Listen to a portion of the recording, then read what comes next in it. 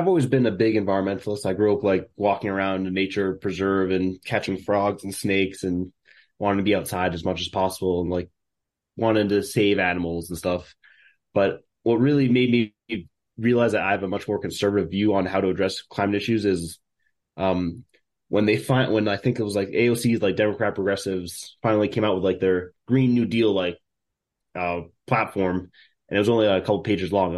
I was expecting like a really thorough, data-based, researched thing put out here with like numbers, how much it's going to cost, how they're going to raise money for it, and there was just nothing on it. And I'm like, you got to think about the economics of what you're doing and how you're going to fund everything, how you're going to pay for it, how you're going to plan it, and like you need to be thinking this more out than just like, here's my wish list, this is what I want to do, and let's go do it. I just Yeah. realized I was like, maybe I'm more conservative that I want a more solid plan and more thinking put into these things than just a wish list.